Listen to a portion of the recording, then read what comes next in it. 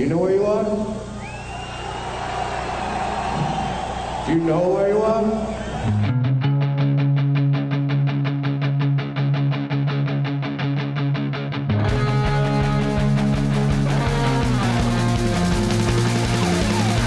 This is Appetite for Distortion.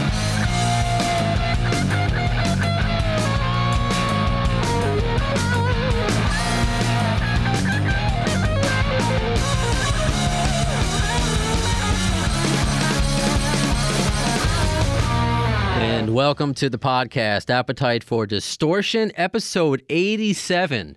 It is Brando, and I can't believe this episode is happening. You know, being in radio for over 15 years, this is something that would never happen anywhere else on any terrestrial radio station. I don't think in any other podcast. And you're going to see as we go along this journey that is episode 87. Because online first, because we got two big guests. One is going to play co-host.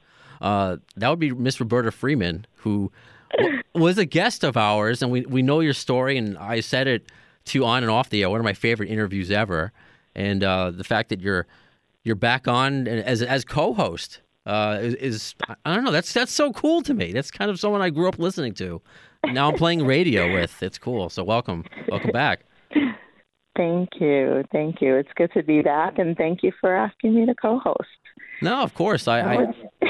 I really just enjoyed our conversation last night. I mean, with 87 episodes, I forget what number is what.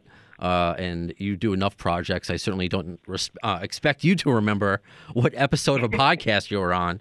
But you've been so. I mean, one of the reasons I wanted you on today, just to catch up, because I love following you on Twitter and Facebook, and you're so active. And you're talking like, you know, whether it's stuff that you're going out doing with Britt Floyd or, you know, some political conversation, but you're a lot of times like, what is it, your sister's an author? Because you're a lot of times you're... My sister, yeah, she illustrates children's books, and she just came out with her own children's book called Natalie's Hair Was Wild, and her name is Laura Freeman, and her books are available on Amazon. She did Hidden Figures, and she's amazing, so you should check her out. That's cool. I'm all about that, supporting the self. Is it self-published, or she had to go through... No, she has agents and a publisher. Oh, so that's even better. The whole thing. Yeah. Oh, okay. Even better. All right. So, I mean, I just enjoy following you, but you're going to help me interview. I don't know how to say his last name. I guess call him Teddy Zigzag.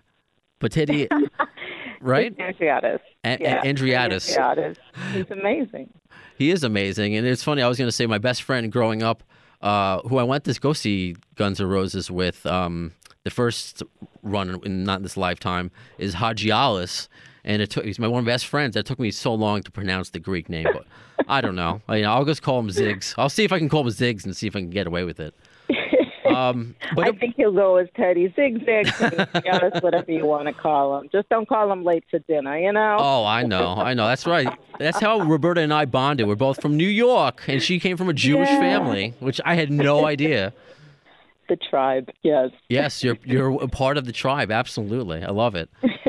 So before Teddy calls up in just a few minutes, I want to get to more news about Roberta, so I guess it just makes sense to make this segment about you today. News! It's always fun when we talk about where, you know, whatever happened to, you know, with somebody you grew up with, and the fact that, you know, you're still busy regardless. But I had no idea that you came out with a brand new song with Weezer. Yeah. I just did a recording with them. Davis Sitek from TV on the Radio. Hold on, Roberta. I think Teddy's calling my cell phone. Oh, okay. Go ahead. That's okay. Teddy. Hey, Teddy. I'm on the other. Am I on the wrong line? Yeah, you're on the wrong line. It's okay. Do you want to call 212? You got it. See, I'm going to see if I'm going to leave this in or part of it in. All right, just so the to make world it knows the studio. part of the show, because we're gonna do a tease as Teddy is calling up. I want to play, and we're gonna find out how you got involved with Weezer, because I'm curious, you know, because I'm a fan. But this will be the whole music while I get Teddy on. It'll be Weezer. Can't knock the hustle. Can't knock the hustle.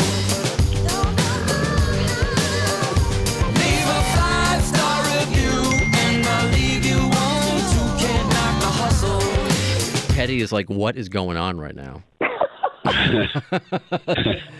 That's Teddy. Hey, Roberta. How are you, sweetheart? I'm good. How are you? Now I'm fine. I always get these phone things mixed up because I never call the right number. I end up calling the guy's wife or something like that by mistake. Yeah, I thought it was 4 o'clock LA time. Right? she had the wrong time zone. Right. But we all managed to be here. I get the whole week wrong. I go, aren't I supposed to call today? No, Ted, you were supposed to call 2 weeks ago.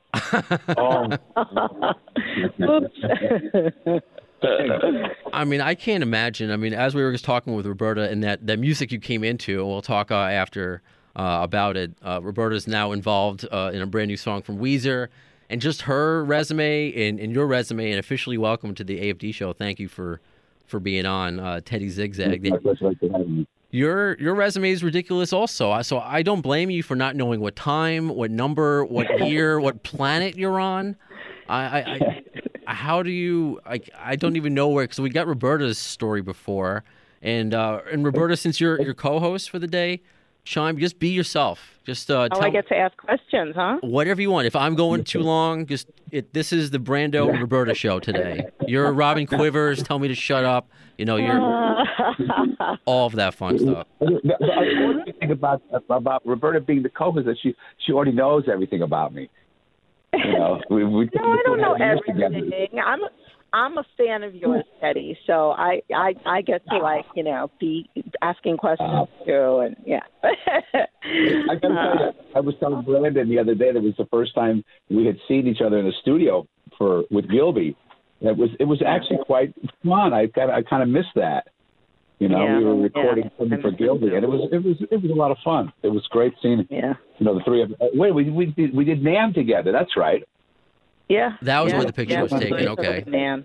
Yeah. NAMM. That's great. Yeah, when you were with Billy Bob, and I said hi, and we hung out for a minute, and it was great. It was great to see you. How long do you guys go back? I mean, did it start with Guns N' Roses, or did you kind of know each other before? Oh, it did? Okay. No. Yeah. No, yeah. You came. Roberta came from Cinderella, I believe, right? Yeah, I was on the road with Cinderella, and Fred was friends with Slash, and that's how it all began. And then we became really good friends on the road, and we remained in touch with each other. So, yeah. I love that. It's kind of like when you watch a sitcom and you find out that, Courtney Cox and Jennifer Aniston are really friends. It's like you enjoy that the band that you love, that you're actually friends outside, which has been a unique thing to balance with the world of Guns N' Roses. But that's just was a minor part of Roberta's story and a minor part of Teddy's story. So to go back, I know Roberta comes from growing up with around my tribe, the Jews in New York. But Teddy, I was just telling Roberta that my best friend is Mike Hagialis, and it took so long to pronounce his last name. Well, that's exactly why. That's why I became Teddy Zigzag Big Bag Angry Anus. Nobody could pronounce my last name, or they could. They pronounced Jeanette's last name. Come on. No. What it was is because you have the two vowels that are together. It was always like is it Andritas and Andradas? Yeah. No, it's Andriatis. Andriatis. Andriatis. Right on. And they never got it right. It was Andreas for a while. I think Matt called me Teddy Andreas, and I go, hey, that's pretty cool. And I think that's what I actually put on my first record, Teddy Andreas. How did Axel say your name? Axel just said anything Tom Mayhew told him to say. He would say, that's Teddy Angry Anus. That's what Tom called me, and Axel heard that. Yes. And that's what. I don't remember him saying that. Oh my God. Why? Oh, yeah, that was. Why would he call you? Do we want to know? Did you have some sort of a hemorrhoid problem? Why did he call you? No. It's because it's Andriatis, Andrianus. Oh man. Yeah. And I had a suitcase that was really, really a real big suitcase. It was a giant Toomey, and crew guys hated it because I stuffed everything in it. We were on the road for 2 years, so this was a giant, and that's where the big bag came from, because of my big suitcase, this massive suitcase. Teddy Big Bag. The big bag came from the rehearsal. When I first joined the band, I kind of looked like that guy on the pack. And Axel, I think, asked Tom again, who's the new guy? Who's the new guy? Rolling tape. Okay. Yeah. Who was the new guy?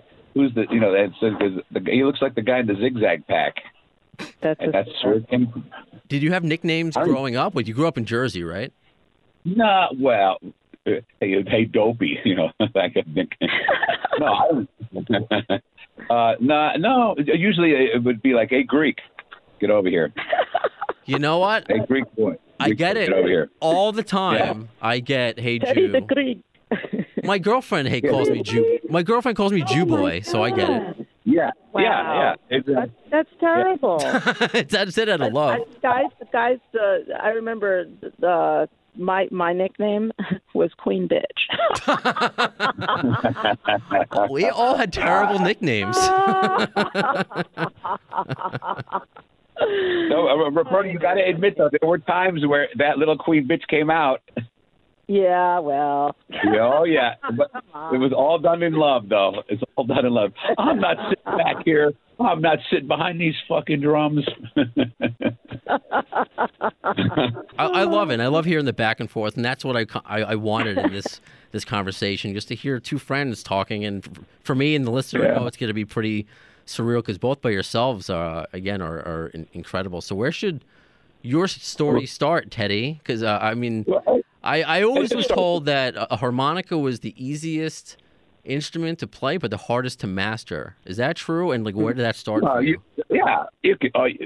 Harmonica, all you do is blow in and out. Right. It's very simple to do, but to actually get a note, to actually be able to prioritize, it's only 10 holes on a harmonica, on a regular, blues style harmonica. I mean, there's chromatics and stuff like that, and that's when you get into orchestra harmonicas, that's a whole other world, man. I can't even play chromatic. And when you see a guy like Toots Thielman play a chromatic, or Stevie Wonder, it's the most beautiful thing ever. Oh man! You play harmonica like nobody's business, and you blow me away. I mean, not only does Teddy play the shit out of a harmonica. Can I say that? Yes. Can I curse? Yes. He's an amazing piano player, and he's an amazing singer. So, thank you. Triple threat, We had fun. I think I was hired because I was a good utility guy. Originally, that's why when Slash, it was actually Slash, Duff, and Matt that kind of blew the charge for me to be in the band. And that's when the band went from no keyboard players to 2 keyboard players. Axel had hired Dizzy, and then those 3 guys said, "Well, we want Ted because Ted can play the harmonica part on Bad Obsession. He does keys. He can sing. Yeah. So they went from having no keyboard players to 2. And as how did they find you? How did they find you? Through McBob. Oh, McBob, because really? the Mayhew. Well, McBob worked for Carole King when I was playing keyboards with Carole King, and then he said, there's this new band. They've kind of been around for a little bit, but they're putting some keyboards on this new record, and would you be interested in kind of helping out? I said, yeah, sure. And then I heard it. And the first thing I heard ever was we used to go over to Mike's house and kind of party a little bit, and I heard Live and Let Die for the first time, and I went, whoa, holy smokes, who is this? And I didn't really know anything about Guns N' Roses except on Music Connection magazine. They would be on that magazine. I'm going, another glammy type band, but boy, was I wrong. What scene were you into at the time? What was your circle, if they weren't even... If you weren't aware of them. I was playing a lot of blues with a guy named B.B. Chung King, who was the Asian Stevie Ray Vaughan, and unfortunately he passed away. And that's when Slash and Duff both came to see us playing. We were playing for Rich Bartles, the Jet Set. I don't know if you remember that, Roberta. He used to have it at Gazzari's, and we were the first blues band to play on Sunset Strip at the Gazzari's. What is it now? Like, what's that club called now? But it's like next to the Rainbow, across the street there from the Rainbow. That club. Across the street from the Rainbow? Yeah, going in the same direction, going west. Is it One? Not Roxy or oh wait, no, the other way. E Club? Is it E Club? It used to be the big dance club now. Something else. I don't know. I wish I knew. Yeah. But you were the first blues club that played the Strip. The first blues band to play Sunset Strip. Amazing. In the late '80s when rock was, when the Motley Crues and the Rats and all that. Yeah, we were like a heavy blues band led by this Asian guy. Oh my God, that sounds awesome. Yeah. Oh yeah, look him up, man. That cat, he was one of a kind, man. And I was actually with him when he passed away. Wow, really? Yeah, it was just me and him. Yeah, heavy. I was listening to we were just listening to a B3 track that I had just laid down. I was doing it for somebody via, the internet, and I went there to pick up the MP3, and he just laid back in the chair, and I went, "Come on, let's go! I got to get out of here." And I thought he fell asleep on me, and I realized, oh my God, yeah, it was heavy. Did you have a heart attack or something? Huh? And what? Yeah, had a heart attack or something? Literally. I had a stroke of some sort. An aneurysm, maybe. Wow. I don't know. All I know is I was screaming at the paramedics. Anyway, Oh my God! Unbelievable story. Yeah, and that was a couple of years ago. I knew him since we were like 15 or 16. So it was that's terrible. Wow. But we were playing at the Roxy for Rich Bartles, and then Slash and Mayhew brought in Slash and Duff, and I remember because they were standing behind the amps, and that's the first time I met Renee, his first wife. He was with Renee. He hadn't married her yet. I remember Renee. Yeah, sure. Yeah, and they came to see me play to see if I would work, and Slash was always into the blues and stuff, so he says, "Yeah, this guy's cool, man. Let's try it," and because there was never auditions. Nobody really auditioned for Guns. You were down and that was it. Yeah. Wow. And so how long have you been in LA? Wow. About doing I want to say the 80s maybe. Mm. Yeah, a long time. I've been here longer than I've been in New Jersey. That's for sure. Mm. Wow. Do you still carry around your Jersey card? Yeah, we're East Coasters. So do you carry around your East Coast card? Because even when I've gone to other states, I can't help but be the Long Island Jew that I am, regardless where I go. Yeah, well, there's a certain dialect, in certain parts of New Jersey and New York, obviously in Long Island. So, I mean, I don't talk like hey, what are you fucking looking at? I'm not one of those guys.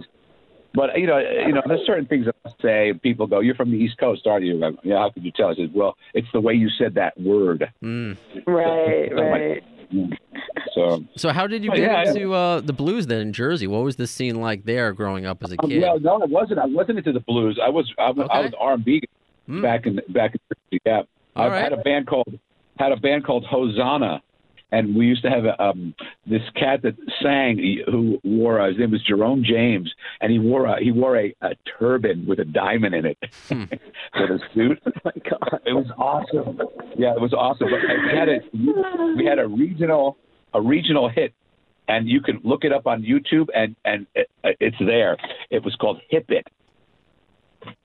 By Hosanna. Hip It by Hosanna. Okay, you gotta look it up. Great disco dance tune. Everybody is out there dancing. Listen to the music and start your dancing. Is this it? Yeah, it is. This is it? Check it. Roberta, you dig this. Check this out. Okay. And I have your permission to play this, copyright? Absolutely. This is probably the only time it's getting played.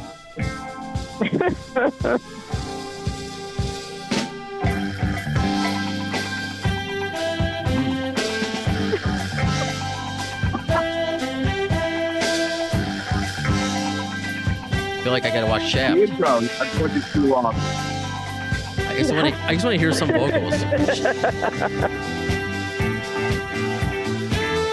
The Love Boat.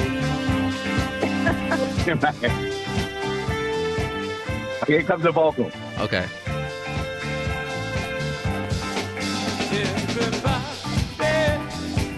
Oh yeah. Oh, wow. That's. The This is- music. Right? Is this on Spotify? I'm gonna add it. I like it. Oh man, that was. Check this out. That was 3 brothers and 3 Greeks. Wow. Is that great? That sounds like Yeah. that sounds like a diner. It was me, my brother.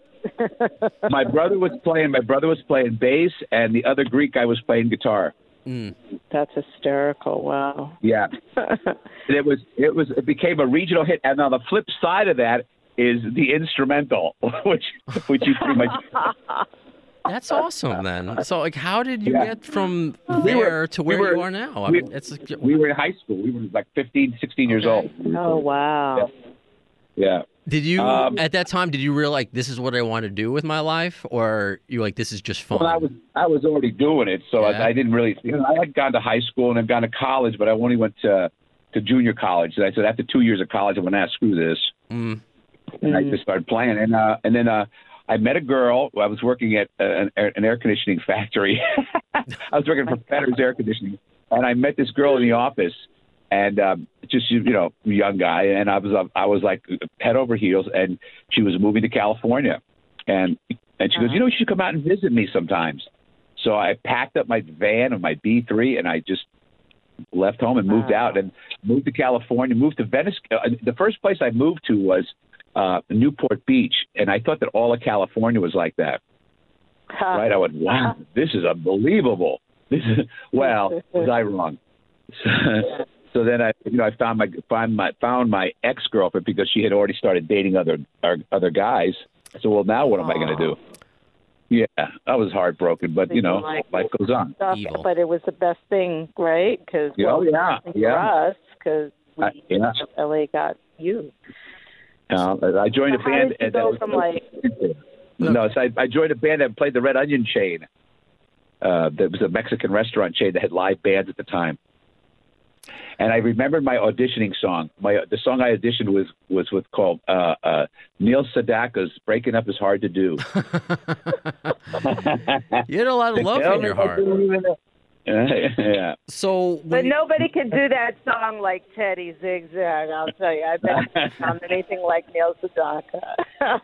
Neil Sedaka, yeah. So that was pretty goofy. I'm wondering though. I'm assuming that auditioning for Neil with the Neil Sedaka song for Mexican restaurants wasn't the catalyst for your career. I mean, it was part of it. So, what do you think when you moved to LA? When you're like, oh wow, like I made it, because you've worked with. Not even just like A-list names, forever A-list names in your career. Like Chuck Berry, Bo Diddley. Again, not even counting the band that we're all here for. Like, how did you what was the turning point for you to? I think the turning point was actually a friend of mine got to be an engineer for Carole King, and I was like, oh my God, do you think I could meet her? Do you think I could meet her? And blah blah blah blah blah. And he goes, now Ted, you just calm down, don't be crazy. Meet her. Sound like me. Because I was, I was a piano songwriter, songster. So I was like, the stuff that she did I just loved. And when I met her, I went, oh my God, she's just like my next door neighbor. There was no nice Jewish girl. Yeah, exactly. Thank you, Roberta. Wow. But at the time, I just thought of her as Carole King. You don't think when you meet somebody that's that nice and that kind of like, no attitude, no nothing and stuff like that, it automatically becomes like, wow, she's so nice. Hey, Carole, you want to go out to dinner? You want to get a sandwich? That kind of thing. But you got to remember, you take a person like that out in public, and there's no privacy. There's nothing. When we recorded I recorded 3 records with her. She used Eric Clapton on one of the tracks, and Eric wouldn't take any money. He wouldn't take it. He goes, no. He bought her a bottle of wine, and that's who Carole King was, man. And she's a legend, and people just revered her and just. No, I'm not going to take any money from you, Carole. I'm honored that you let me play on your record. That's awesome. Yeah, I'll never forget that day, man. We all waited in the studio till he showed up because we wanted to see what his gear was going to be, and he showed up with nothing. And he had a handler with him, and he goes, "Hey, go down to Sam Ash on whatever street it was," and he goes, "Just get me a good Strat off the wall and a Fender Twin." That was wow. That was it, man. The minute they plugged it in, he started playing. You're going, "There's the sound." I don't know what he did, but there's the sound. Yeah. I guess we were like blown away. That helps with packing and traveling. Not having to bring your equipment with you because you can afford to buy a new one when you're there. Yeah. Well, yeah. Crazy. Yeah. You walk into Sam Ash, you go, Eric Clapton needs an amp. You go, take whatever you want. Yeah. Exactly. What aisle do you want? Does he want this store? Have you gone to see her? I believe there's a Carole King play right here in Broadway. Right? Yeah. She was just. We were just talking with my wife. My wife is good friends with Sherry Goffin, and we still hang with the sisters. I mean the daughters, Sherry and Louise. We still see Carole, on the holidays and stuff. But she was just at Henson. Take me with you next time. I want to meet her too. She was at A&M Records recording with Louise this week, and I went, "That fucking bitch didn't call me." Didn't call me. How dare her not call me? So anyway. That was funny. I got to tell you, man. One of the greatest pieces of performances is the Kennedy Honors when they were honoring Carole and Aretha Franklin did Natural Woman. Yeah. Oh yeah. Carole had never seen her perform it because Aretha doesn't do that kind of stuff, right? She'll do it in her shows, but she had never seen Aretha Franklin actually perform the song, and the look on her face, if you've ever seen it, was real. In her eyes. Yeah. Well, because she's going, oh my God, she's going to actually play it. Yeah. So for Carole, that was surprised. Yeah. She became that little 15-year-old again. And Carole is very, she wrote that. Her, the lyrics for that were written by a man, were written by her partner, Jerry Goffin. Yeah. Oh, wow. A lot of people don't know that. Isn't that wild? He wrote the lyrics to A Natural Woman. That's crazy. As long as it's in your heart, it doesn't matter, right? Speak from your heart. Well, you had to separate yourself and try to, think of what it would be like, I guess. Well, was he transitional at the time, or was it? No, he was that was a joke. He was a chemist at the time. He just finished washing, waiting to exhale or something like that. He was a chemist at the time. He was dabbling in that. So, yeah. All right. But, so anyway, it came from that. So, that's how the Guns thing came about because of the crew guys, really, of Mike Mayhew. And I always say that in any interview that Mike Mayhew was really the guy that, started it all for me. Who, and that's how most people get their big breaks. It's a word of mouth that you try this guy out. Or I've done a couple auditions and I usually never get them because I just I'm goofy and I don't know what to do and I'm nervous. It's better for me to just get hired and let me do my job. That's what I do. Trust me. Yeah. Exactly. Yeah, I won't let you down. You'll be very happy with the result. If you were in, R&B bands and you're working with Carole King, was this the first rock band was Guns N' Roses for you, or did you have any sort of experience beforehand? Well, no, I was big fans of bands like Deep Purple, and I love the Young Rascals, but they're more R&B. But when I heard John Lord play, I went, "Whoa, okay, what is this?"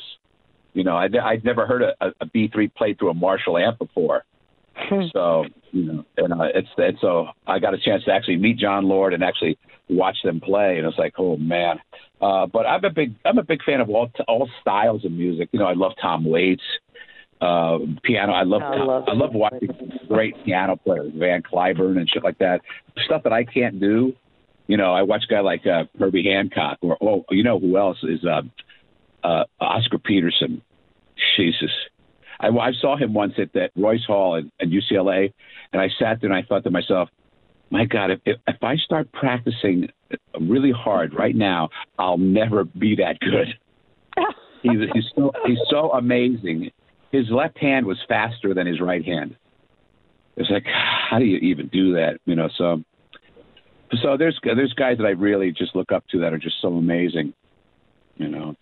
So you just felt like ready to be in it didn't matter that, I mean, you liked all, it wasn't intimidating for you to join a rock band. You were just like, I'm just going to do my job, whatever it is. It wasn't like the genre didn't throw you off. You know, you kind of, when I joined Guns, it's like, I didn't know much about the music, and at the time they didn't really have a lot of keyboards in the song. So, Roberta will tell you, I didn't really play on all the songs, and that was a real sore spot. I got to say, it was a real personal, not a sore spot, but it was a real eye opener for those guys because when they asked what I charged, I said, well, this is what Carol paid me, and his first thing out of Slash's mouth is, well, you're not going to be playing on all the songs.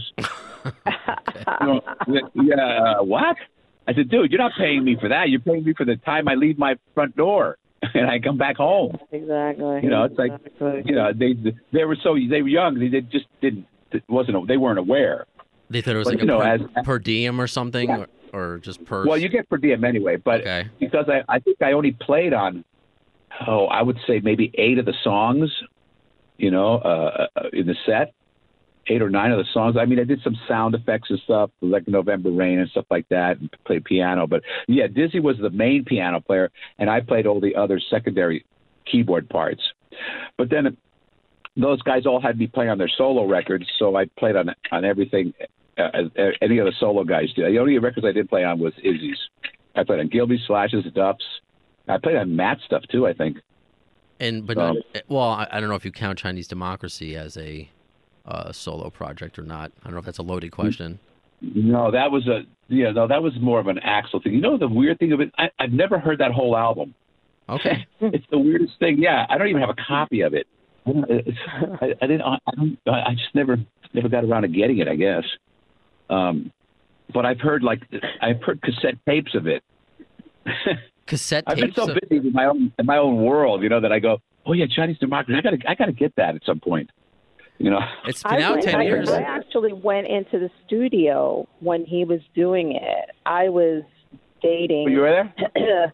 I was dating a tech at the time, and he was working with Axl. Do you remember? And he was working on Chinese Democracy, and I came in there and I saw Dizzy, and I heard a snippet of it, and that was the last I heard of it. I the same way. I didn't pick up a copy and listen to it, but I did hear it when he was working on it, and he had been working on it for a long time. But yeah, I walked into the studio. Very long. Yeah. And, there were little bootleg stuff that would creep out, and then somebody would hand me a cassette tape on the road. He goes, "Here's," and that's pretty much all we heard of it. I know. That's funny. Yeah. It was a lot. So, but Roberta will tell you we had a good time in that tour, and it was I'd seen the world. You know, it's like you got the opportunity to see. Do you remember our first gig? I think it was Madison Square Garden. Do you remember? That wasn't the Madison first gig. It wasn't the first. Was it the first gig? Well, but do you remember what happened at Madison Square Garden? It was one of the first gigs that we did. It was at Madison Square Garden, and I'll never forget it because I tell the story all the time. They forgot to pick us up, and we had to take a cab. We had to take cabs to the gig, and we walked right in through the front door. Oh my God! With the audience. Oh my God! And then I went right to Opie. I went, man, this is bullshit. You guys, we're in the band, goddammit. Opie was not having it at that moment. He goes, listen, I'll tell you. Okay, we forgot you, but don't you ever. Like, You know what? That wasn't the first time they forgot us. I remember being in Paris, and we had to buy tickets to get on the plane because they left us in Paris. It wasn't they left the girls in Paris, and it was just like, are you kidding me, man? Like, it was the time with that kind of stuff. You can't. This kind of stuff you don't forget, you know. And it's because they weren't used to having an extra members. You know, they were. Right. It was those 5 guys at the time. Well, 6 was Dizzy, and even Dizzy was. It wasn't just that. It wasn't that they were used to it. I think that we were a second thought. Like it didn't matter to them. Like they didn't really. Right. give it too much thought. When you know? say them, do you Right. think to the band or to the management? Because you seem to have a good Both. relationship with the band. Or is that, again, another loaded Well, question? No, I don't think. No, the band would have just gone. Where's Ted? Where's Roberta? Yeah, and I think it was more tour managing. That kind of stuff. Got it. Yeah, it was big time. I don't even think it went up as high as Doug. I think it just went whoever the tour. I don't even remember who the tour manager was. Oh, it was John Reese. How could you forget? Oh yeah. Okay. That was not a pleasant John sound. Reese. I think it was both of them, because they care less, But like but they treated you a lot better than they treated the girls. That's for sure. You got. I know, and I hated that. I hated that. It's like they would always say to me, Ted, they're your responsibility. You take care of them. You make sure they're dressed right. And I'm like, what? Oh, Are you kidding yeah, me? yeah. First I've heard that. No. Yeah, no, yes, because they didn't want to deal with singers, they didn't want to deal with the background singers, but little did they realize, wow, they're a real big part of our show. It's like, no, in the beginning, it was like, you keep them in line, Ted. Like, I'm not going to keep those girls in line. They're going to do what they want. What are you talking about?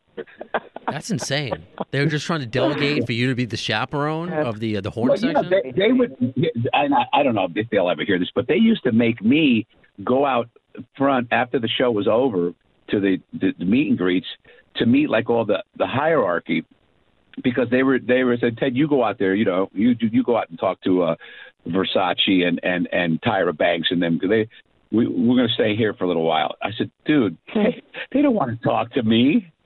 They want to see you guys get out there. Oh, man, we're too tired, blah, blah, blah. You go out there now. So I'm telling you, they don't want to talk to me. They don't care about me. All they want to know is where Slash and Aquila is. Are they coming out? Are they coming out? Yeah, they're coming out. They're coming out. Hold on. Wow. Go get Slash. Crazy. It'd be like that. Always like it. It was like that the whole time. But again, it was everybody was young, everybody was drinking and partying. It's a whole different world now with Guns. They're all big boys. They all have management, and nobody drinks. It's very professional, and they were the biggest band in the world, so we could do no wrong. Yeah. Roberta will tell you. We would sit around and just sit around in our dressing rooms for hours just waiting for him to show up. Yeah. You know what? This might lead into, and that's going to be part of some good fan questions, I think. And I guess, obviously, Roberta, if any of them apply to you, you can respond as well. And this will be, maybe Teddy will get a kick out of this. I don't know. Yes, it's a podcast, but I treat it like a radio show, so I have stupid sound effects. Roberta has heard them before. Sure. So I made this one. Put Hip It on again. Oh, wait, no, I did the, wait, what did you want me to put on again? I'm sorry. Oh, put Hip It on. Hip It on again. Oh, I could put on Hip On again. Well, I want to play the clip Full House later on, but this one, this is just a short little a feature clip. Fan. It's stupid. If you want to hang up now, I'd understand. I don't think that went by so quick. I wasn't even. Oh, it was like, instead of like it's a bad obsession, it's a fan obsession. And if you have to explain it, it's not funny. So I'm glad I did it. First one's going to come up from Michael Caine. So either of you, did you guys go out much with Slash and Duff during the tour? Did you guys hang out? Roberta will tell you. What a pain in the ass it was to go out with those two guys. Yeah, it was a little crazy. It was a little crazy, but I do remember on several occasions going out with them. I remember like when we were in Paris after that show with Lenny Kravitz, we went out to the club, and it was like we were ushered to the VIP section and behind the special section. And it was always like a big, huge deal, But I thought it was fun when we did that. I don't think I did it that often, but we did it. We did it. We went out. The problem was going out with those guys because they were the biggest band in the world. Wherever you went, there was always people chasing the cars, chasing your vehicle. If you went like Roberta said, if you went to a VIP section, they put you in a VIP section and they roped it off, right? So it was just you and Slash, and we'd be in this little VIP section. But then outside of the VIP section would be all these people just staring at us, just staring at us. And it's like, man, can we just get out of here and just walk around a little? And God forbid you ever go out to dinner. It's like in South America, we used to have decoy cars. They would have these cars with curtains on them, and we'd go out. The decoy cars would go out through the front of the hotel because the kids would camp out in the front of the hotel, and then we would go out through the back, and then sure enough, they would find out where we were eating or something like that, and they would have to pull the car right up on the sidewalk, right to the front door of the restaurant, so that there was no gap between the car and the building, so you walked right into the car. And they would run after the car. They would beat on the cars and stuff. It was very scary. I mean, I played with Carole King, for God's sakes. They didn't do that.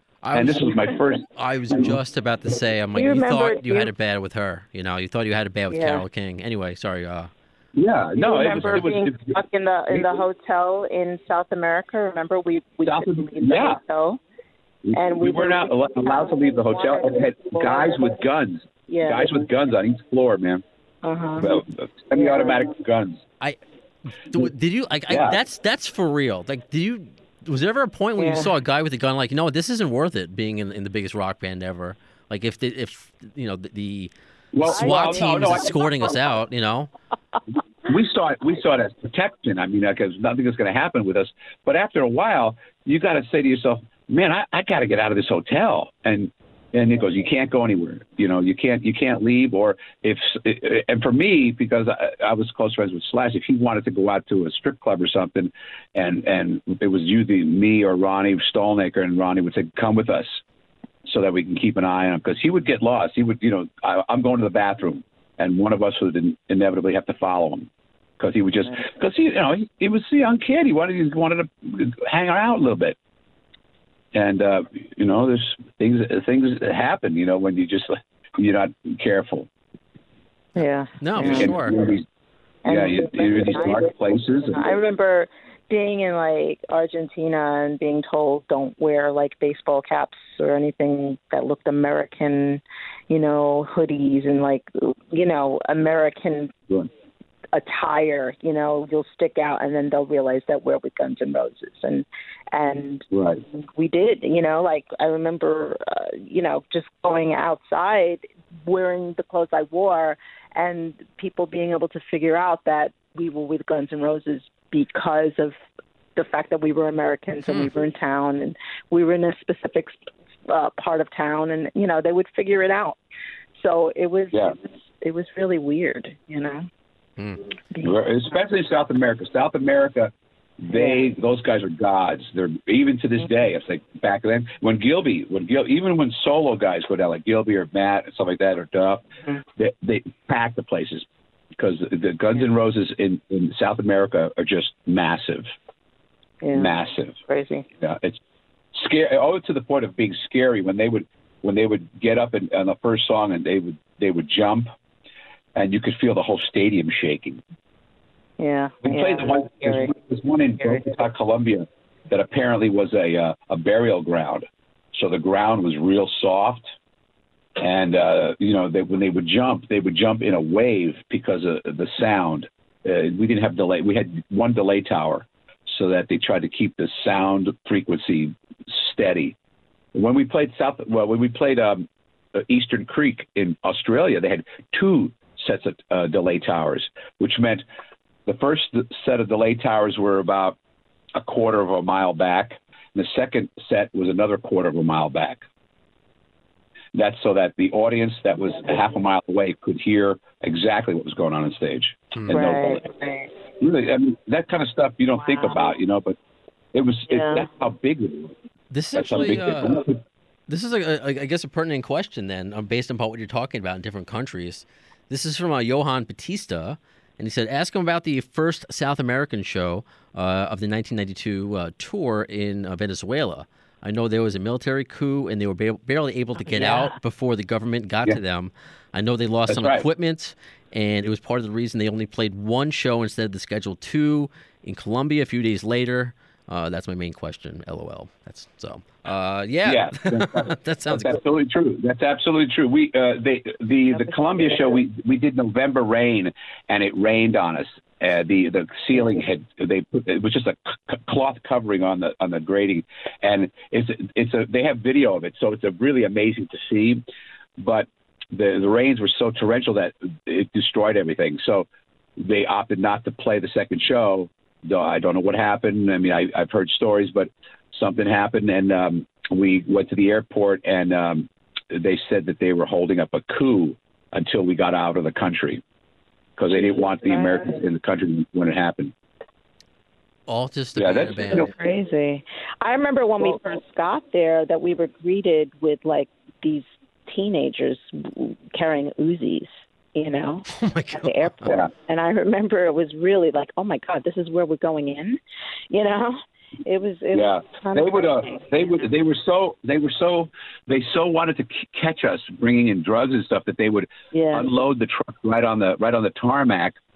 And then there were times where we'd have to actually have to take apart our stereos. I didn't have one, but guys like Matt and Slash and Duff had these Anvil cases that had stereos built into them, and they would be rolled into their rooms. And I remember Matt having to take his apart. They literally unscrewed the speakers to look for drugs. Yeah, they were looking. They looked into like our lipstick cases and the heels of our shoes. I mean, they were like totally interrogating. They were just looking to want to really bring the band down because they just thought the band was not good and, you know, not a good representation of rock and roll and just were troublemakers and they'll bring drugs in. And we were just, you know, nobody even dared. You know. Yeah, we weren't that stupid. I can't imagine the stress that goes along with that. And again, the fans seem to really understand what was going on during those days. This is from Mackin2 on Twitter. How fun are riots? Oh my God. Yeah. So I mean, we're talking about all the craziness. Like, do you? I mean, I'm going to read how he phrases it. What is it like when your hours? Oh, well, that's another part of it. Does the tension or nerves build up for you, like when that's happening during the riots? Or Roberta and I were at the Montreal riot. We weren't at the St. Louis riot. Okay. But we joined, and then when we went up to Montreal and did the thing with Metallica, where James Hetfield walked into the flash pot, and burned his face, and it was, you know, the story is, it's like, you know, it's not even a story. It's true. But Axl was kind of losing his voice at the time because he couldn't hear himself correctly. So he went out there to try to save the day. And again, he couldn't hear himself. So he opted to leave. And that's there and started, you know, them lifting the seats up and stuff. And I'll never forget, we were down in the dressing rooms. I was sitting there with Slash just in an empty room. And you could hear them just going crazy upstairs. And I was so scared. It was a really scary sound. And in walks Axl into this room that me and Slash we just found. And we're sitting there. And I said, should I, you know, just stay. And actually, you could see he was visibly shaken and saying that, you know, they're going to blame this on me now. And, you know, all I wanted to do was I couldn't hear myself. He goes, I can't fucking hear myself. He kept saying, they're going to blame me for this. And I said, well, and that's when I got up and left because, you know. But Teddy, you don't remember what happened. We ended up, the girls, the horn section and the girls ended up, we got left behind, and we had to wait. At the riot, you were left behind? Yeah. No, they had to wait until everybody. The limos got you and Slash and Axl and Duff and Matt out and Dizzy out, and the girls were left behind, and we had to wait it out because we didn't know that. Limos.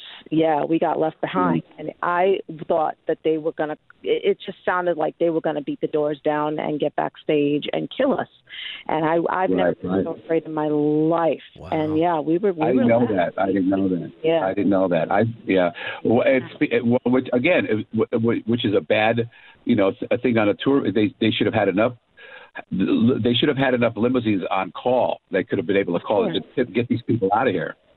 You know, but maybe they felt that it was safer to be just locked downstairs or something. Who knows? I don't know. I didn't know that. I didn't think so.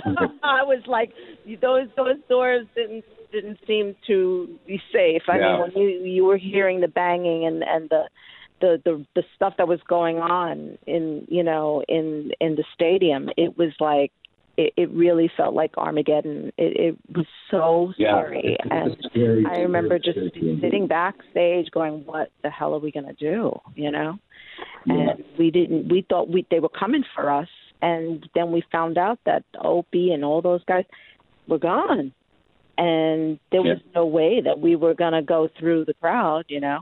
So we had to wait it out. We were back there for hours. How do you continue that? Because I feel, you know, you're part of this amazing band and kind of like a dream job to many, but you're saying that you're scared for your life. And, you know, Teddy, you seem frustrated. That was the first time. I know. I mean, first time, it seems frustrated, you know, with whether, I mean, Axl didn't want that to happen, of course, but Teddy, you seemed frustrated. You can correct me from reading into it wrong. What makes you continue? Like, is it worth it? Because at that time, there was also a lot of latenesses on stage. Well, you know, they were the biggest band in the world, so you knew you were part of something. So you just had to constantly watch your back. You know, when you're playing and there was something going on the left side of the stage, you just kind of kept your eye on it, but you kept performing, and just hopefully that we had enough security. I mean, we had enough security but you know, sometimes things got out of the things that got out of hand were not so much at the gig. It was when you were at the hotel. That's when, you know, because they knew where you were staying, and you didn't have all that protection. So the South America things were really scary because they could sneak into the hotels and get up to the floors and stuff.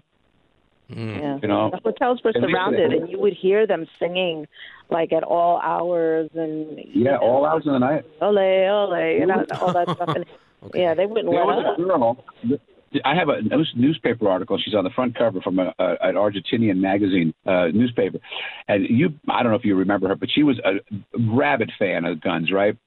And she would sit out there and sing and sing and sing.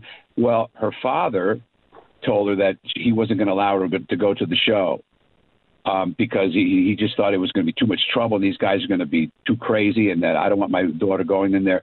You can go to the hotel and you can chant all you want, but you're not going to go to the show. She was so overwhelmed by that and not to be able to go that she killed herself. She committed suicide. Jesus. And they put her on the front page of the paper, and I still have the article with her picture. I mean, how crazy is that you're so into a band, guys that write songs, basically, you know, guys that write rock and roll songs, right? That you're not going to be able to see them, that I'm going to kill myself. Like, what? That, I mean, of course, that's it's something that I forget what our discussion was, Roberta, in your interview, but that's something we do talk about here with mental health and depression, and you know, it's affected my life. But so I'm just curious, what made you keep that article then? That you said you still have that newspaper? I just have a box of Guns N' Roses stuff from back then. You know, articles like that. I've got belt buckles, you know, that collected. All kinds of I guess that stuff, you know, trinkets and stuff makes sense, but that is something, you know, I guess maybe somebody want to not forget, but not forget. No, you know, you look at that and you go, wow, they were a big band. They were really big. I mean, and that's Roberta, almost 30 years now, 25 years ago? Yeah.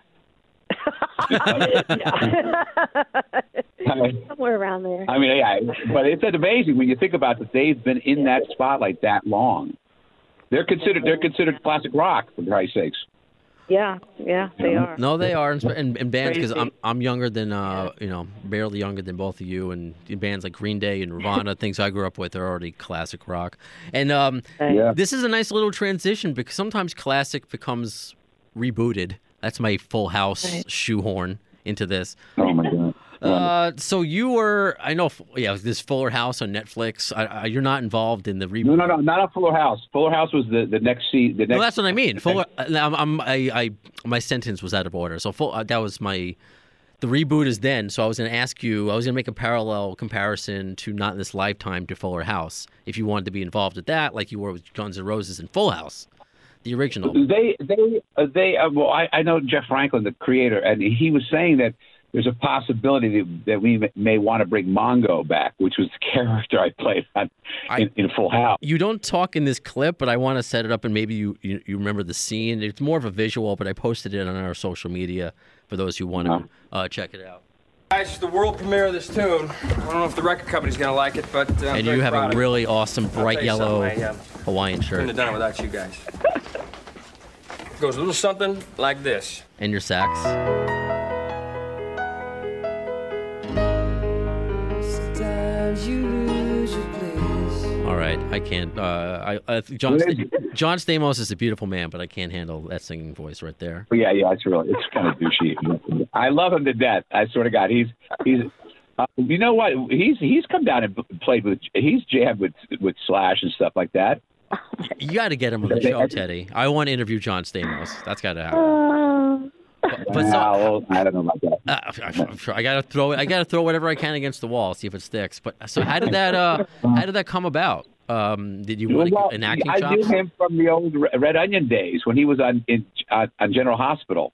He used to come in and sit in on drums at the Top 40 band, and we've always stayed in contact with each other. And I got this band on the show called Jesse and the Rippers, and need a keyboard player. Come on down, and then over the years I would do little spot. I still get like $4 checks for like the one line From Jesse and the Rippers. You get residual checks from Jesse and the Rippers. Jesse and the Rippers. Yeah, there was an episode where they thought the little girl was going on the road to stalk me or something like that. Something like that.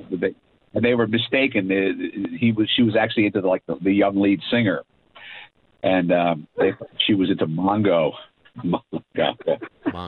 I love it. It's really weird, man, about that. People will come up to me and say, "Hey, would you play Mongo on Full House?"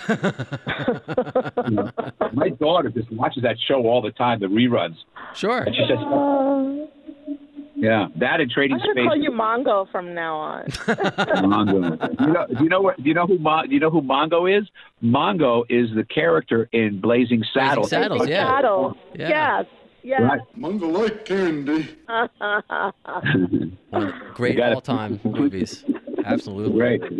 I mean, we could be here asking you, because you, again, from Stamos to Chuck Berry. I mean, you know what? Do you have a cool Chuck Berry story? Because he's one of my favorites, and I know a huge influence on Axl and stuff. Okay. We played with Chuck Berry in Palm Springs, and we were he was doing a show in Palm Springs, so the person that got me on the gig said, "Okay, these are the songs we're going to do. We're not going to rehearse." I said, "Really? You're not going to rehearse?" He goes, "No, they're just rock and roll." So Chuck will tell us what to do when we get there. So he comes. I'm in the middle of the afternoon, and I'm at the venue there. I don't even know. It was some kind of a hotel, gig, and he comes in, and he has these two giant basement cabinets. They had they had 8 tens in them, 2 of them on either side. They put them on either side of the drums with a head, and that's what he played through. And it was just a wall of heinous guitar sounds. Well, he goes, "Okay, we're going to do this song." He goes, "You watch my left leg. If I lift my left leg up, that means we're going to stop. If I lift my right leg up, that means we're going to take it around one more time." So all night long, I'm watching this guy doing this, one leg up, the other leg's up, and and that's how we rehearsed. That we didn't even rehearse the set. He said, "You just watch me, and I'll conduct the whole thing." All this. He wouldn't, and then at the end, he wouldn't take any pictures with us. Wouldn't take any pictures with us. That's something I would do. Any reason why? Was he just super? Was he private? No, he said, "I don't private? take pictures." All right, fair enough. No, he was Chuck Berry, but I got to tell you, when I did it with Bo Diddley was just total opposite. He wanted to rehearse. Right. Unfortunately, there's only so much of gonk, donk, donk, donk, donk, donk, donk, donk, donk, donk. It's like every song is like that. Yeah. I'm like, right. Please stab me, But it was a beautiful man, But it's so funny. Both of those guys, really crappy sounding guitars. And I don't get it. You know, Chuck had that 335 through those giant amps, but it was always out of tune. Is it? You know, he did tune his guitar. We had to tune it for him. Really? Oh my God. Yeah. Yeah, he wouldn't tune it. But his own damn guitar. It would sound better. But Bo Diddley had that square guitar, that little cigar box guitar, and it just didn't sound like, you know, it just didn't sound good. I was like, man, come on, man, give yourself a nice, you know. I was always damn it. Man, damn it. And then that's where I'd get in trouble for opening my mouth. I go, Ted, just shut up. Both of you, just shut up. Well, Ted's name is Bo Diddley. Why does he have a good guitar? You know, that's why he does it, because he's Bo Diddley. I play with Alice Cooper. You know, my wife always says this to me, Ted, you got to sometimes just keep your mouth shut and just do the job. I used to yell at the crew guys because they couldn't. Some of the gigs we did was too small to roll the guillotine out, so they chop Alice's head off. And I would always yell, "Now you got to get that guillotine right out in the front of the people's faces because that's what they're paying to see." He goes, "Ted, there's no room on stage. You want to play in the bathroom? You go ahead. Go back there. You know, there's no room for the guillotine." You know, and Alice would stick his head in and goes, "It sounds like the old days." So, yeah, it's like, you know, I'm always trying to fix something that's not broken. You know, that kind of thing. I get that. I get that too. Yeah. I mean, all these names: Alice Cooper, obviously Axl, Bo Diddley, and you're with Billy Bob Thornton? I know you have been in the past, but the Box Masters are still going on now. Yeah, the Box Masters. And I'm actually a partner with the Box Masters. It's me, Billy, and J.D. Andrew, and I've been with him since 2005 or 2004. So I've been with him a long time. That's so cool. I like his music. You know, a lot of people don't even know he plays music, but we've got 9 or 10 albums out. Yeah, you should look up the Box Masters. There's records all over the place. He's a rock and roller. Yeah, I mean, that's why I always got that vibe. And whenever I watch his films, it's that rock and roll, especially in Fargo, this rock and roll attitude. What is he like in real person? What was your first encounter to be in a band with Billy Bob? I mean, are you ever kind of like, really? Because again, at this point, you know, Carole King, all these other names. Are you ever? At this point, I sleep next to him on a bus. I've seen him in his underwear, so you know. But at the time, I mean, well, at the time, it was like, wow, yeah, he was. I think the Sling Blade had already been out. I think. I don't know what the movies were out at that point. So, but again, you know, it's like when you work with people like Carole King and Axl, it's like everybody kind of is like, it doesn't, celebrity doesn't affect me anymore. Okay.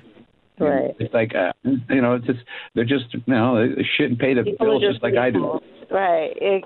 When you talk to people, you know, you could talk to the biggest star in the world, but like they eat the same way, they put the pants on the same way, they pose the same way, you know, so it's like people are people, you know, they have more celebrity than the average. You know, they're lonely. They're lonely just like everyone else, you know, when they don't like being they don't like being alone. You know, they want people around them. But I mean, sometimes I forget, and you know, I show too much of that artist, you know, that I, you know, to the lay crowd.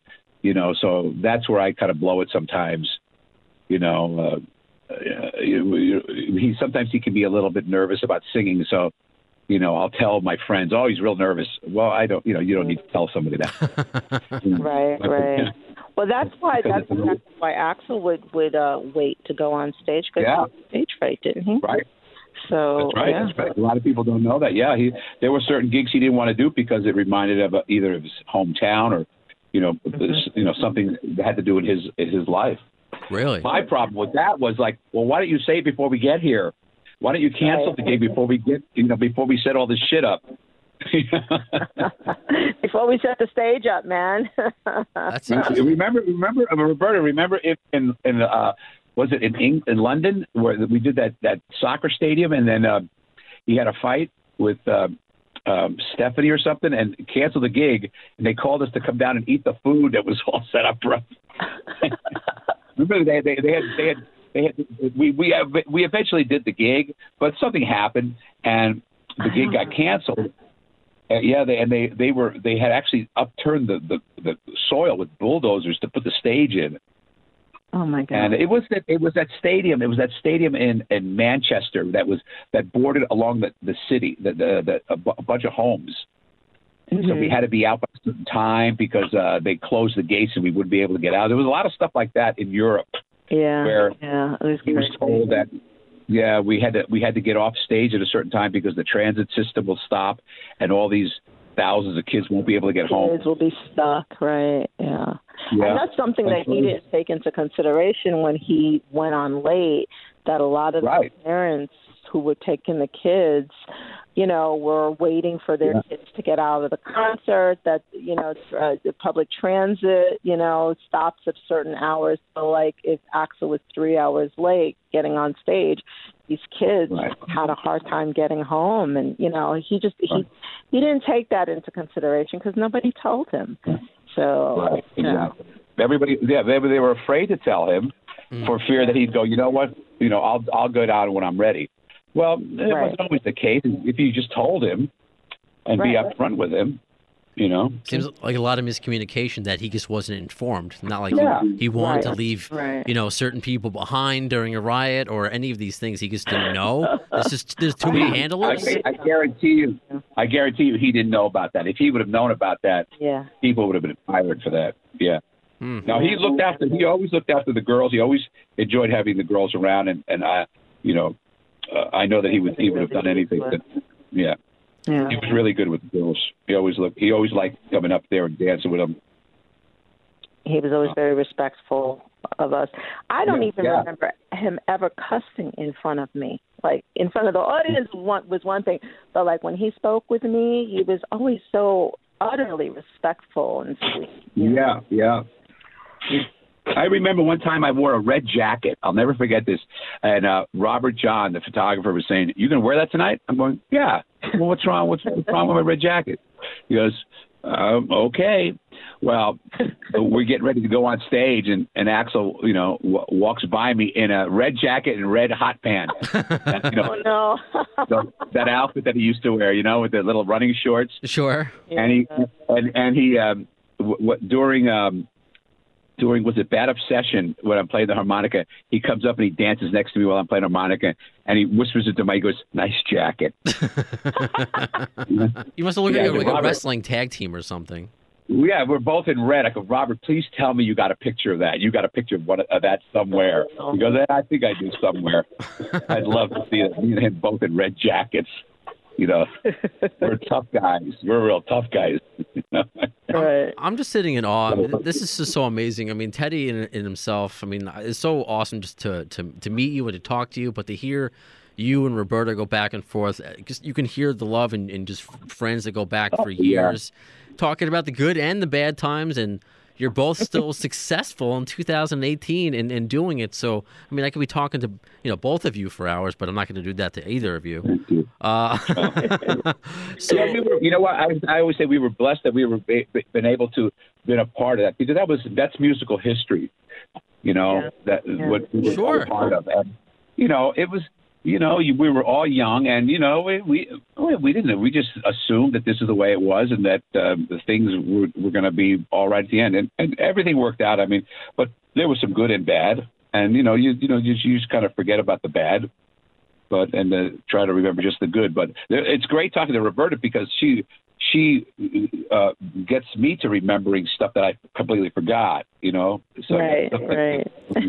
Yeah. Sure. Then maybe this could be a last question, and maybe to both of you. Do you either, maybe together, I don't know if it's a joint memory that really sticks out from those Use Your Illusion shows, like a positive, hey, this is a really funny story that happened? Well, one does to me, but I don't know if I can say it on the air. Oh, well, that's up to you. Your laugh is enough. Remember us together funny. Roberta would have to jog my memory, but I'm trying to think of one of the fun shows that we did was when we had whenever we had stars sitting, like Brian May or Lenny Kravitz and Steven Tyler and Joe Perry. Those are always fun. because they were just, you know. The Freddie Mercury tribute was pretty amazing. Yeah, the Freddie Mercury. You know. Just. It's Spinal. I remember the funny thing was Spinal Tap came to the rehearsal in character. In character. Oh wow. Yeah. Yeah, they came in character at the rehearsal, and I'll never forget. I went over to look at. I don't even know what Michael Guest's guitar. His name was. Is it Michael McKean or Christopher Guest? You mean? No. Christopher Guest was the blonde one, right? Nigel. No, Michael McKean was the blonde. Yes. Yeah, he had a guitar and it had 8 pickups on it. It had 8 pickups. It had an 8, and instead of whammy bar, it had a stick shift. It had a big giant stick shift on it. And I went, "That's cool." And then when they finally did the show, they came out as the Beefeaters. You know, the Beefeater guy on the whiskey bottle. Yeah. They were just like that. Yeah. They got to make a sequel of that. Was a trip. They got to make a sequel of that movie in the digital age. Spinal Tap, like facing downloading and SoundCloud rappers. I would love to see that. Well, I'm sure there's a lot of outtakes that could be made into a blooper reel that would be so great. I think that's one of my favorite movies of all time. I could watch that movie a million times. Spinal Tap. It's hysterical, and it's so true. Yeah. It's so much of it is true. You don't realize. Yeah. I love it. So TeddyZigzag.com. I can't thank you enough for your time. What shall we be looking out for? Because I know we just talked about you're still with the Boxmasters. What's currently going on with you? Yeah. Well, I'm going to go to Europe in November. I'm going to start playing with Walter Trout, the blues guy. We're going to do some headlining dates with Johnny Lang. Oh, cool. We're going to go to Costa Rica. Yeah. Walter. We're going to do some stuff with Buddy Guy. And Walter's really big in Europe. He's got like 27 albums out, something like that.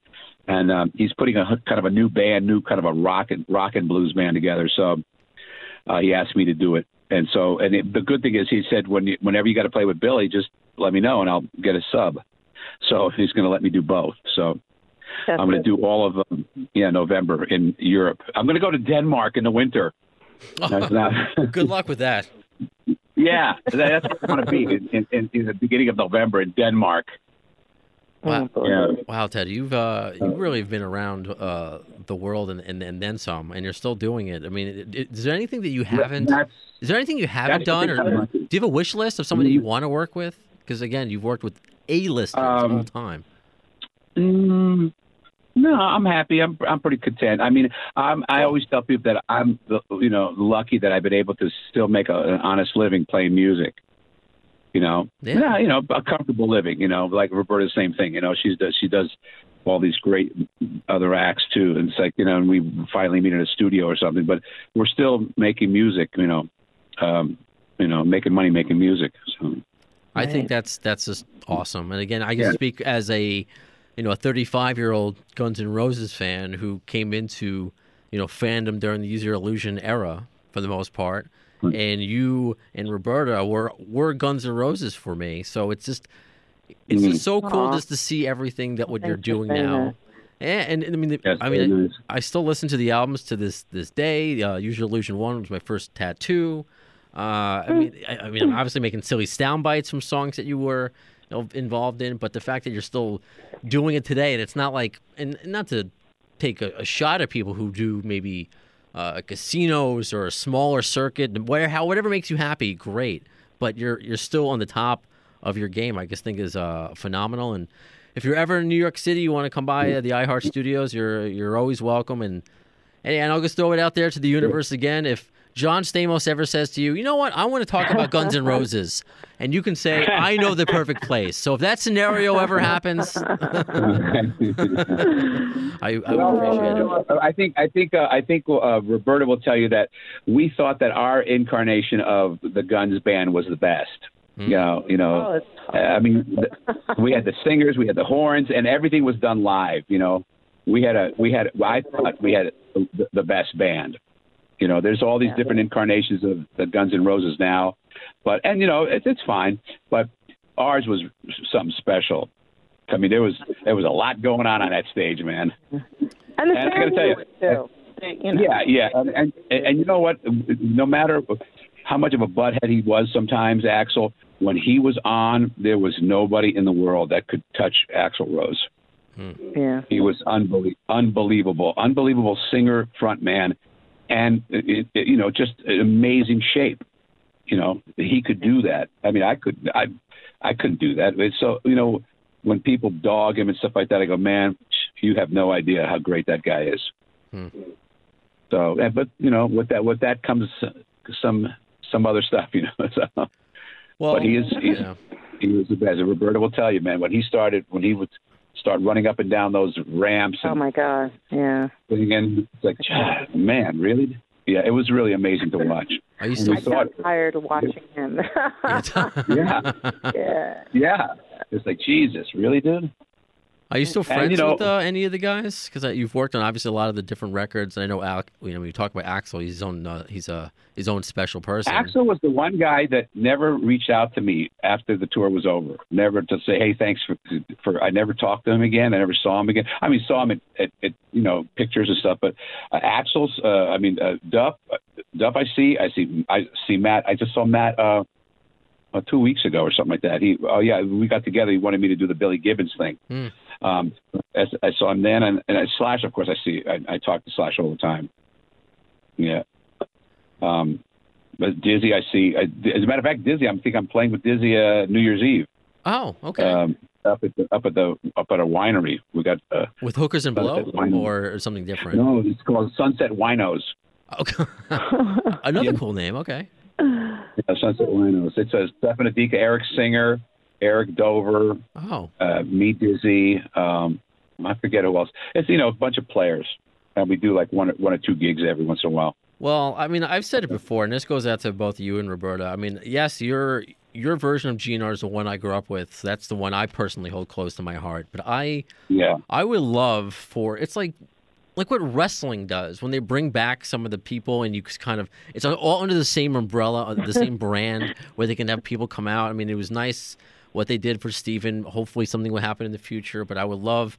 If you had a guest spot or if Roberta had a guest spot, I think fans will love it, but I'm it's a lot more complicated, I'm sure, than I'm making it out to be. My concept of what this whole reunion thing was going to be, I had in my mind that they would do like a 2.5-hour show, and the first, say, 45 minutes, the first hour would be the first 45 minutes would be the original 5, and then the second 45, a half hour, maybe an hour, would be the Use Your Illusion band. Then the end of the show would be the new band. So you got everybody. I would see that. I mean, that would be quite a production, but I would see that. That would have been cool, yeah. But, well, Well, who knows? I mean, they never said anything would happen, not in this lifetime, of course. Yeah. But regardless, that's neither of you are banking on that. You're both doing your own separate thing and just kicking ass. So it's just amazing. So Teddy, thank you for your time. Roberta, thank you, Brandon. We'll hang up. I always want to get the Weezer update from you. Then I'll let you go. Thank you. Okay. All right. Thank you, Brandon. And I love you, Roberta. You take care, sweetie. Okay. And I'll let you know. You too. And I'll let you know when we're doing something with Billy. You can come down to Henson or something. Okay. Do some singing. Yeah. Awesome. We need to use your reunion. We need that. All right, honey. You take care. Thanks, nice Teddy. talking to you. All right, you too. Bye. Bye, Brandon. Bye. So that was really cool, and I got to say, as a fan, I know I'm obviously the first one to hear it because I'm recording it. I'm just sitting here, just like in awe of just hearing you guys go back and forth with stories, and this was a unique thing. And I said at the beginning of this podcast that you're not going to hear a conversation like this anywhere else, and I hope you enjoyed it. Because you're taking time out of your day. I did. I awesome. Love Teddy, and I love talking to you, so it's all good, That means a lot. And before Teddy called, and my cell phone, which it happens. That's why it's so funny whenever I do this podcast, because I keep it. Yes, it's pre-recorded. I can make it all nice and neat and package it, but I like the whole thing of live radio. Just like with rock, things can go wrong, riots happen. So yeah, his my speakerphone interrupted you telling us about how you got involved with the new Weezer record. Right. Well, I've worked with the guys at Crush Music before. I worked on Gin Wigmore's album and just, a lot of people. So they gave me a call to work on the Weezer album to see if I was available. And I had no idea that Dave Sitek was, the producer on it, and he engineered the whole session. And I don't know if you know who he is, but he's a genius. He is in TV on the radio, and he's worked with everybody from Bowie to Beyonce, and he's amazing himself. Anyway, so I did the Weezer song "Can't Knock the Hustle." That's just got released a couple of days ago, and the Black album is coming out soon, so look out for that. And featured vocals on that, so I'm just singing all over it, and it was a lot of fun working with David, and it's kind of exciting, It's a cool video. When I played the music while Teddy was coming on, you heard a little ping. Well, basically, Pete Wentz from Fall Out Boy is playing an Uber driver, right. And that was part of the video, which is super funny. Did you get to meet any of the band? Because Rivers is a huge Guns N' Roses fan. I forget, it was a recent song that they did an homage to Paradise City. I remember talking about it with, I forget the name of the song, but it came out in the last year or so, and they dressed up like Axl and Slash. Oh, I didn't know that. That's hysterical. Wow. Well, no, I didn't get to meet them in the studio. I was with Dave, but hopefully eventually I will. Who knows what is in store, But yeah, it was great fun doing that, and hopefully, our paths will meet up soon. I have a feeling the song is gonna be very successful. So Weezer's good like that. I mean, it's amazing. Yeah. Since they're my high school band, and they keep reinventing themselves, and it's pretty. I always love how Rivers he did he drop out of Harvard, or he went to Harvard and he just wants to be a rock star, but he's a friggin' genius. He's probably richer, right? Yeah, I mean, well, he's probably richer being in Weezer than he ever could have being, in NASA or whatever. Yeah, I think so. I think so. So, is there anything else going on with you? Because I know you were, as we alluded to when Teddy came on, he wasn't sure what number to call. You weren't sure what time zone. So I appreciate you giving me your time. So thanks for keeping your commitment and being a trooper and hanging in there. But I want to get you out. But what else do you have going on other than brand new Weezer? I did a Nick Waterhouse record that's coming out in March. So there's going to be some shows there. And I also another album with Sugar Ray Rayford. So that's going to be out really soon. So, just a lot of albums, a lot of album releases, and I'm also working with Scott Page from Pink Floyd, and he, Scott Page. He toured with Pink Floyd. He was their sax player for a while, and he has this other band called Think Floyd, and he has a bunch of shows coming up. I think November.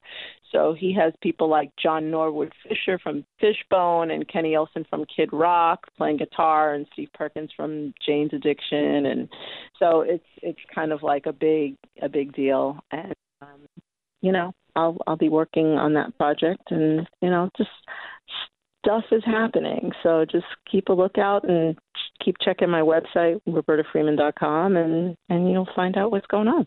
Too cool. It's just to hear you and Teddy, just how insanely busy and successful you both are, and how long you've sustained it. And that's not even counting Guns N' Roses. You could take Guns N' Roses out and still have a successful career, which is just that speaks volumes. So just thank you, Roberta, for your time, and you're a wonderful co-host. You're always welcome back. If you ever, hey, you know what, this person may be good for a guest, you can also play producer, bring a guest to me. That's fine. This is just a fun little project I got to do. So yeah, and get to have, that's awesome. Bear witness to use your reunion, or maybe I'll call it. I'll see if I call this episode that.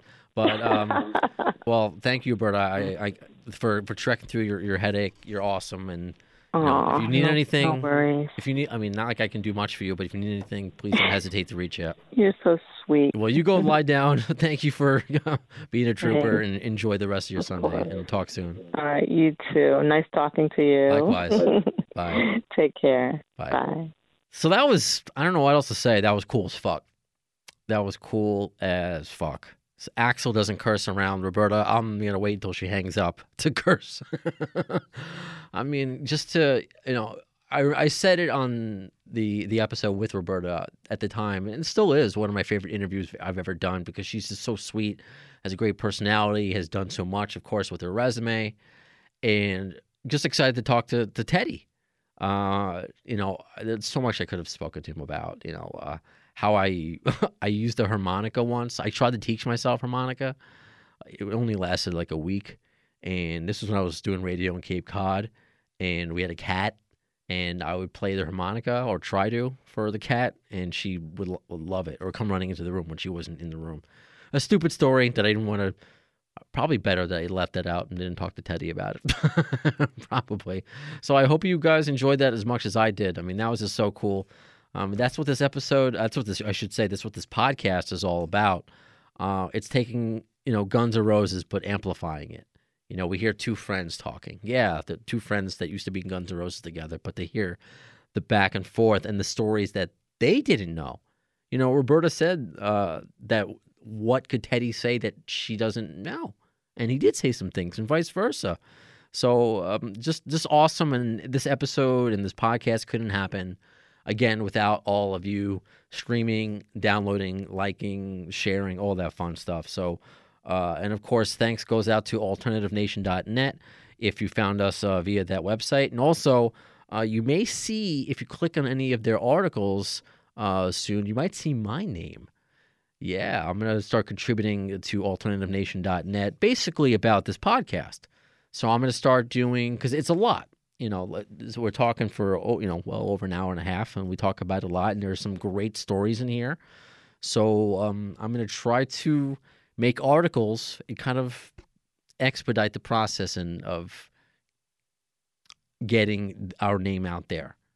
I think that's why I like getting, it's showing recognition, I guess, for the interviews that we're doing, but more people find out about us through alternativenation.net and Ultimate Guitar when they share, or Blabbermouth. And the more people find out about us, interviews like that happen. So that's why it's important to be on these sites, and I appreciate, Brett for allowing me to be a part of Alt Nation and do that. Or if you found us, of course, on the iHeartRadio app. I'm very grateful to, my bosses here who allowed me to do my podcast in the studios on my free time, or on Spreaker, on Stitcher, on SoundCloud, on YouTube. I believe our first 30 episodes are on there now, all thanks to one Mr. Raz Q, who's helping me with some of the video graphics on YouTube. So eventually, of course, that'll be all caught up. But I know YouTube is just easier for some people. We want to be on as many platforms as we can. Again, that's how people find us. And again, that's how we get great guests. And I think we also may be on Google Play soon. Yeah, so be on the lookout for Appetite for Distortion on Google Play. But in the meantime, in between episodes, join the conversation. We have fun memes to share, fun questions to talk about on Facebook, facebook.com/The AFD Show, or on Twitter @The AFD Show. Well, and as far as the next episode is concerned, I don't know how I'm going to top that. Roberta Freeman and Teddy Zigzag talking with each other, but I will try. I will try my damnedest, and I guess appreciate getting the support. So when are you going to see and hear the next episode of the AFD Show?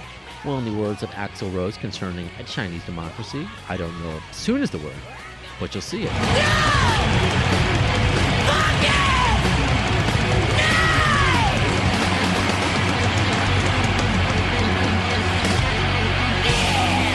Thanks to the lame-ass security, I'm going home.